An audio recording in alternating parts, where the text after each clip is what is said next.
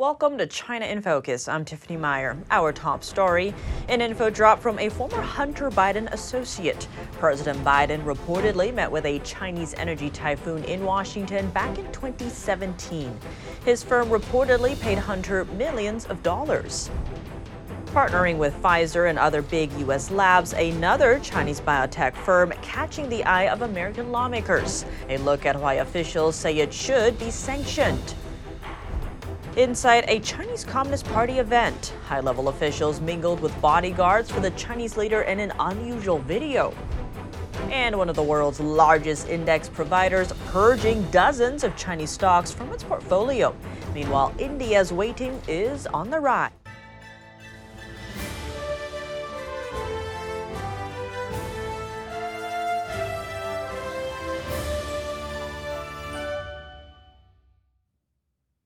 New details on President Biden's alleged involvement in his son's foreign business dealings. Rob Walker is a former business partner of Hunter Biden's. He told Congress that Joe Biden met with the head of a Chinese energy firm in 2017 in Washington, D.C. That's according to Fox News. This Chinese energy firm has deep ties to the Chinese Communist Party. It sent millions of dollars to Hunter Biden. Its head, Ye Jianming, formed a business venture with Hunter Biden and Tony Bobulinski, who strongly suggested that the firm had involved Hunter in order to gain access to his father, Joe Biden, then vice president. As for the 2017 meeting, Walker said it was a lunch at the Four Seasons Hotel in Washington, D.C.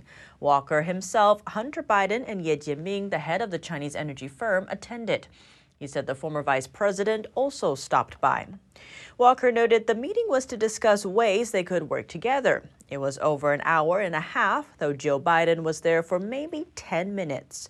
Walker said they exchanged normal pleasantries and that Biden probably did most of the talking and then left. Biden left his post as the vice president at the time. Walker said Joe Biden was never involved in any of the business activities he pursued with Hunter Biden. The House Oversight Committee told Fox News that it can confirm Joe Biden met with almost every foreign national who funneled money to his son. Examples include Russian and Romanian oligarchs and Ye Jianming, chairman of the Chinese energy firm CEFC. What did the Chinese company's dealings with Hunter Biden look like? Here are the details according to a Senate report. Hunter Biden is the co-owner of a company named Hudson West 3.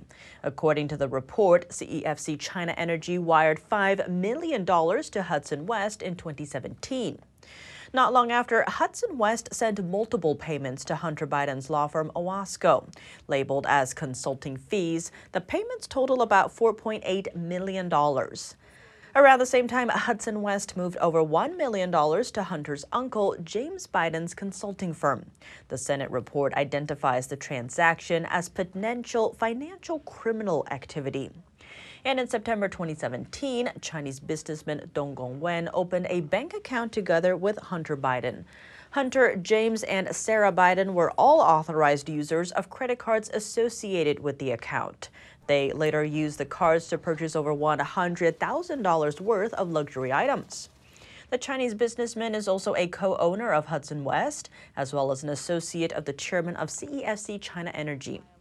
A previous media report shows that in 2017, Hunter Biden helped negotiate a deal for CEFC to invest $40 million in a Louisiana-based natural gas project. The project reportedly fell through the following year. Bombshell accusations about President Biden's role in his family's business dealings. A former associate of the Biden family testified before Congress Tuesday. Tony Bobulinski said in his opening statement, quote, Joe Biden was the brand being sold by the Biden family. He said the Biden family's influence peddling operation sold out to foreign actors seeking to gain access to Biden and the U.S. government. He also accused Biden of being an enabler of his family's business. Bobulinski is a former Navy officer. He worked with Hunter Biden and the president's brother, James Biden, on a venture with CEFC China Energy. Bobulinski called the company a surrogate of the Chinese Communist Party. Bobulinski confirmed that Biden was aware of the transactions with CEFC and enabled them. The witness asked Congress to thoroughly investigate the Biden family's business dealings. President Biden has previously denied involvement in his family's business dealings. President Biden's TikTok debut is sparking bipartisan pushback in Congress. Speaking on the sidelines of a hearing, leaders of the House Select Committee on the CCP stressed their fear over the China-owned social media app. Committee Chairman Mike Gallagher called the move disappointing, saying that national security concerns should outweigh the desire to rally young voters.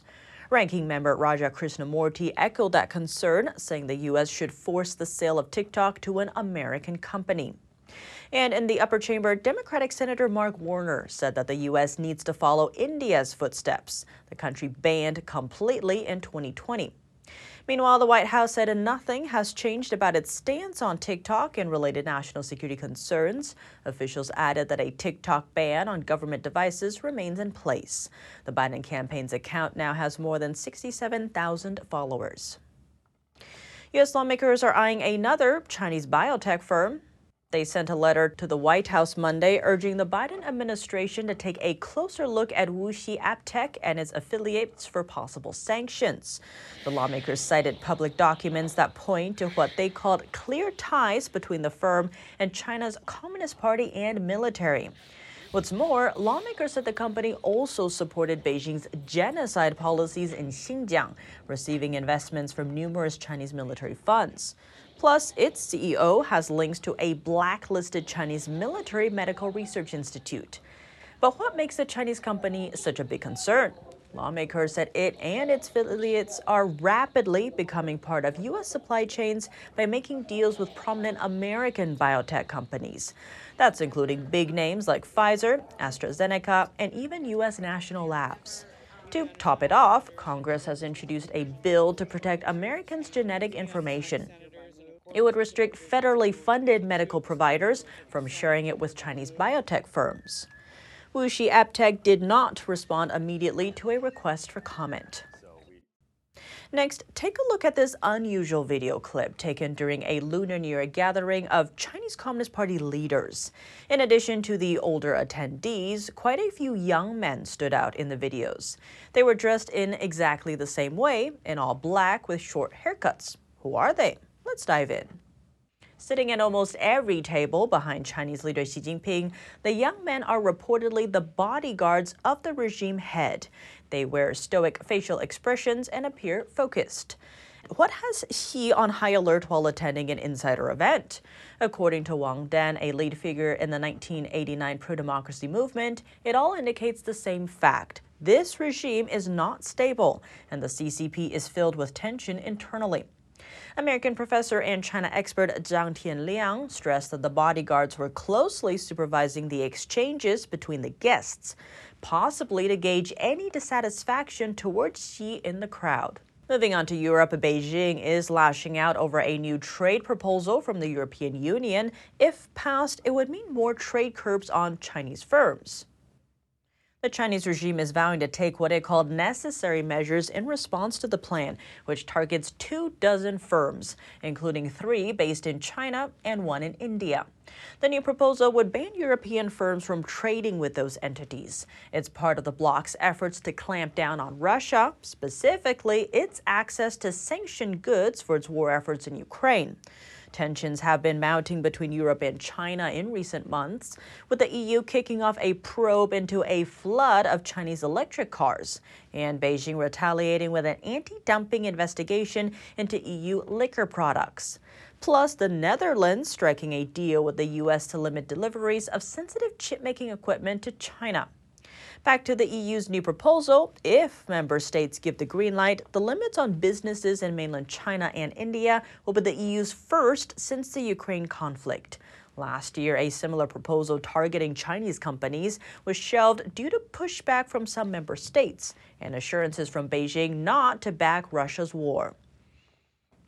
A $95 billion bill getting the Senate's go-ahead on Tuesday.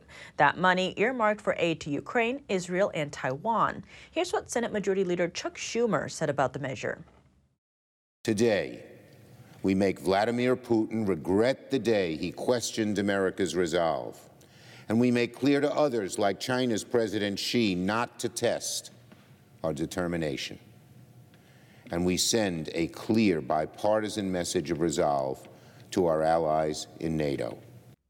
The bill was held up in Congress for 2 months before the vote, with some Republicans first demanding changes to immigration policy. The bill passed after winning support from over 20 GOP lawmakers. House Speaker Mike Johnson still opposes the bill. In a statement, he said the mandate was meant to secure America's own border before sending additional foreign aid around the world, adding that without border policy change in the Senate, the House will have to continue to work its own will. Next, a roundup of short economic updates from China. First, one of the world's largest index providers is purging dozens of Chinese firms, ousting them from its global benchmarks. In a recent quarterly review, New York finance giant MSCI said it is removing 66 stocks from its China index. This comes as the communist nation's market has erased trillions of dollars in value amid an unprecedented real estate crisis and weak consumption. Companies to be removed include China's Southern Airlines, as well as several property developers. As China's economy tumbles, investors are turning their heads toward developing markets. That's as nations like India present an alternative. Today, MSCI raised India's index weightage to an all-time high, totaling a staggering 18.2%. Analysts say it could bring billions of dollars in profits to India. Back in 2020, China's weighting in the index was 5 times that of India's. But fast forward to today, the gap is narrowing as MSCI dropped a 2-year record number of Chinese firms off of its list. Coming up, another sign the Chinese economy is losing steam. Many across the country are reporting months of missing salaries. They told NTD that they are struggling just to get by. Europe's renewable energy manufacturers facing bankruptcy risks due to Chinese imports. A look at the issues cropping up. And an American performing arts group captivating audiences in Tucson, Arizona. What theatergoers had to say about their experiences learning about 5,000 years of traditional Chinese culture. More on that after the break here on China in Focus. Welcome back to China in Focus. I'm Tiffany Meyer. The biggest annual festival in Asia, the Lunar New Year, is on day 3 of celebrations. But for many Chinese people, it's become a time of anxiousness more than joy, as many haven't gotten paid for months. Let's dive in. China's slugging economy is taking its toll nationwide. In the northern province of Shandong, the head of a private hospital says, "We haven't paid all employees for 8 months. I have no choice but to start a hunger strike starting today." Over in southern China's Jiangsu province, contractor Lei Ming explains he works for a town council. The town council hasn't paid me for 4 years. The project is left unfinished, halfway done. Every year when we go to demand to get our money back, we would be stopped on the way there by the police. Moving further south, the city of Guangzhou was among the fast-developing cities in the country. But the different situation there appears different now. One worker explained numerous factories and stores had shut down due to long draconian lockdown measures during the pandemic. Faced with rising prices and low salaries, many are struggling to get by. Guangzhou is in great recession. The economy is very poor. People can't find jobs, and some elderly people have no income for the whole year, and no one takes care of them. Surviving is already hard. Many can't even think of buying a house, a car, or getting married. The poor economic state has created logical issues. People can't afford to buy houses, dealing a blow to the real estate industry, which is already in crisis. Shenzhen and Nanjing, China's top cities for the market. The property prices in Shenzhen have dropped significantly this year, making it very difficult to operate in the real estate sector. In Nanjing, the cost of living is high, but incomes are low. Many people are unemployed, and property prices have also dropped, leading to numerous bankruptcies. Physical stores are shutting down left and right. The lower class is living below the poverty line. The downward trend of China's economy remains ongoing. Europe's renewable industry manufacturers are paying a steep price for their dependency on Chinese imports. As Beijing decides to hold some of its exports, EU companies are now threatening bankruptcy, despite the government's green transition plans. NTD's France correspondent David Vives speaks to energy policy experts who say this concern tops other issues currently threatening the renewables industry. According to German Economy Minister Robert Habeck, restricting Chinese imports in the EU could jeopardize Europe's rapid expansion of grid energy and make 90% of the photovoltaic market more expensive.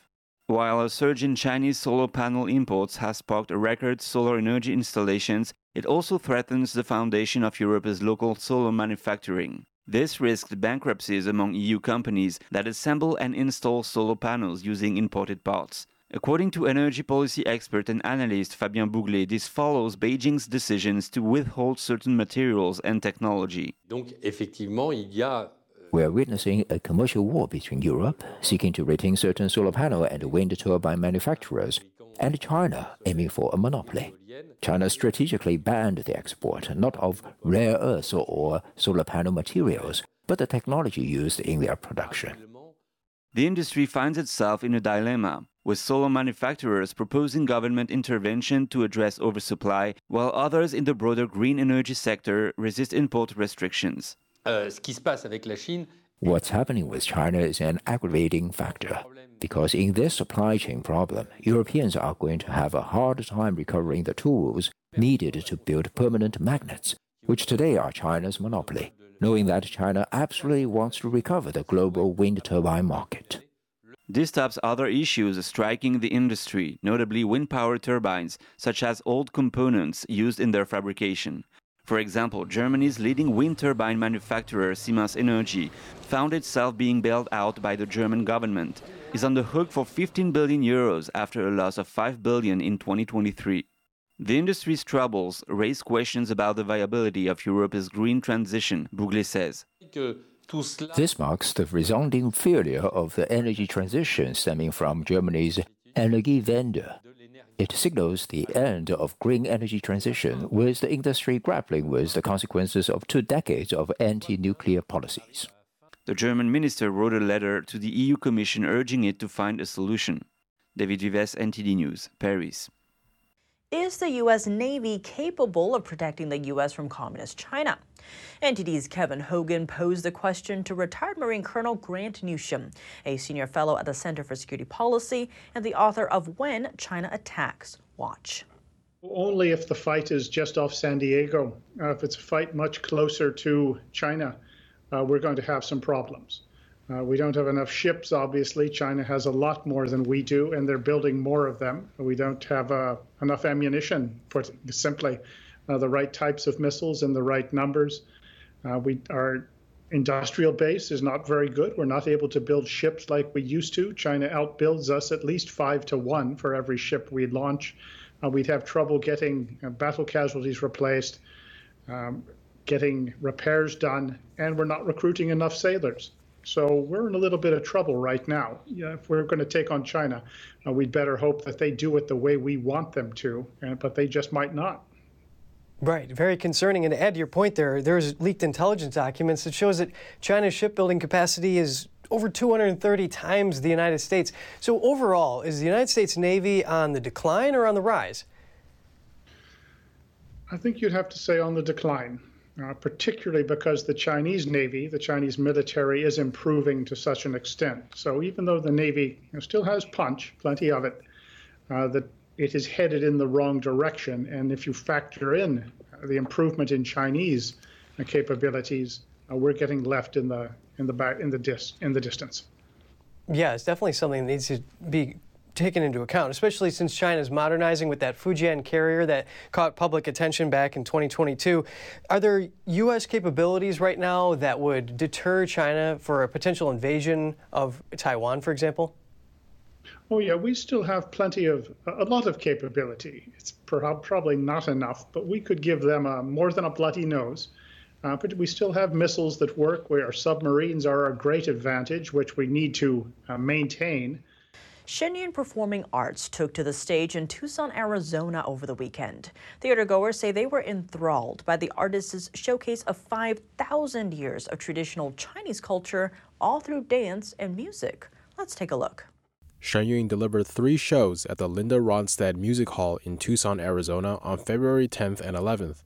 The New York-based company rekindles 5,000 years of traditional Chinese culture through classical Chinese dance and music. Audience members were captivated by the performances. I loved it. It was wonderful. What a cultural experience, and it just applies to all of us, what we should be doing in our lives. Just the kindness, compassion that all of us should have for each other.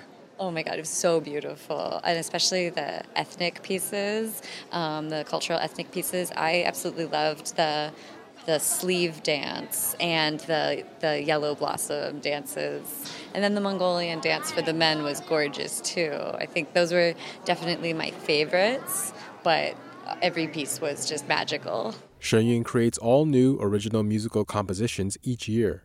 Each performance is accompanied by a live orchestra that combines both Western and Eastern instruments. I love that blend of tradition and then multicultural components, both Western and the Eastern instruments. So that was my favorite part, the music.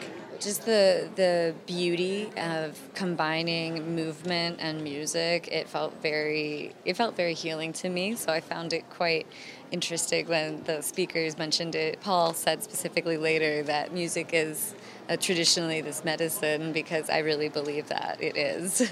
The essence of ancient Chinese culture and civilization is rooted in spirituality. Shenyang brings forward these beliefs through their performances.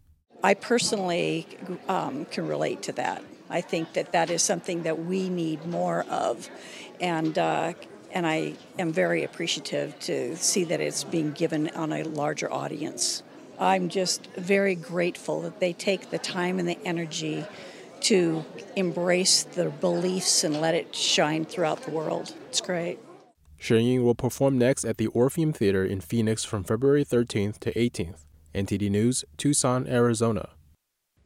That's all for today's China in Focus. I'm Tiffany Meyer. If you have any feedback on the show or have something you'd like to see us cover, send us an email at chinainfocus@ntd.com. We'd love to hear from you. Thanks for watching. See you tomorrow.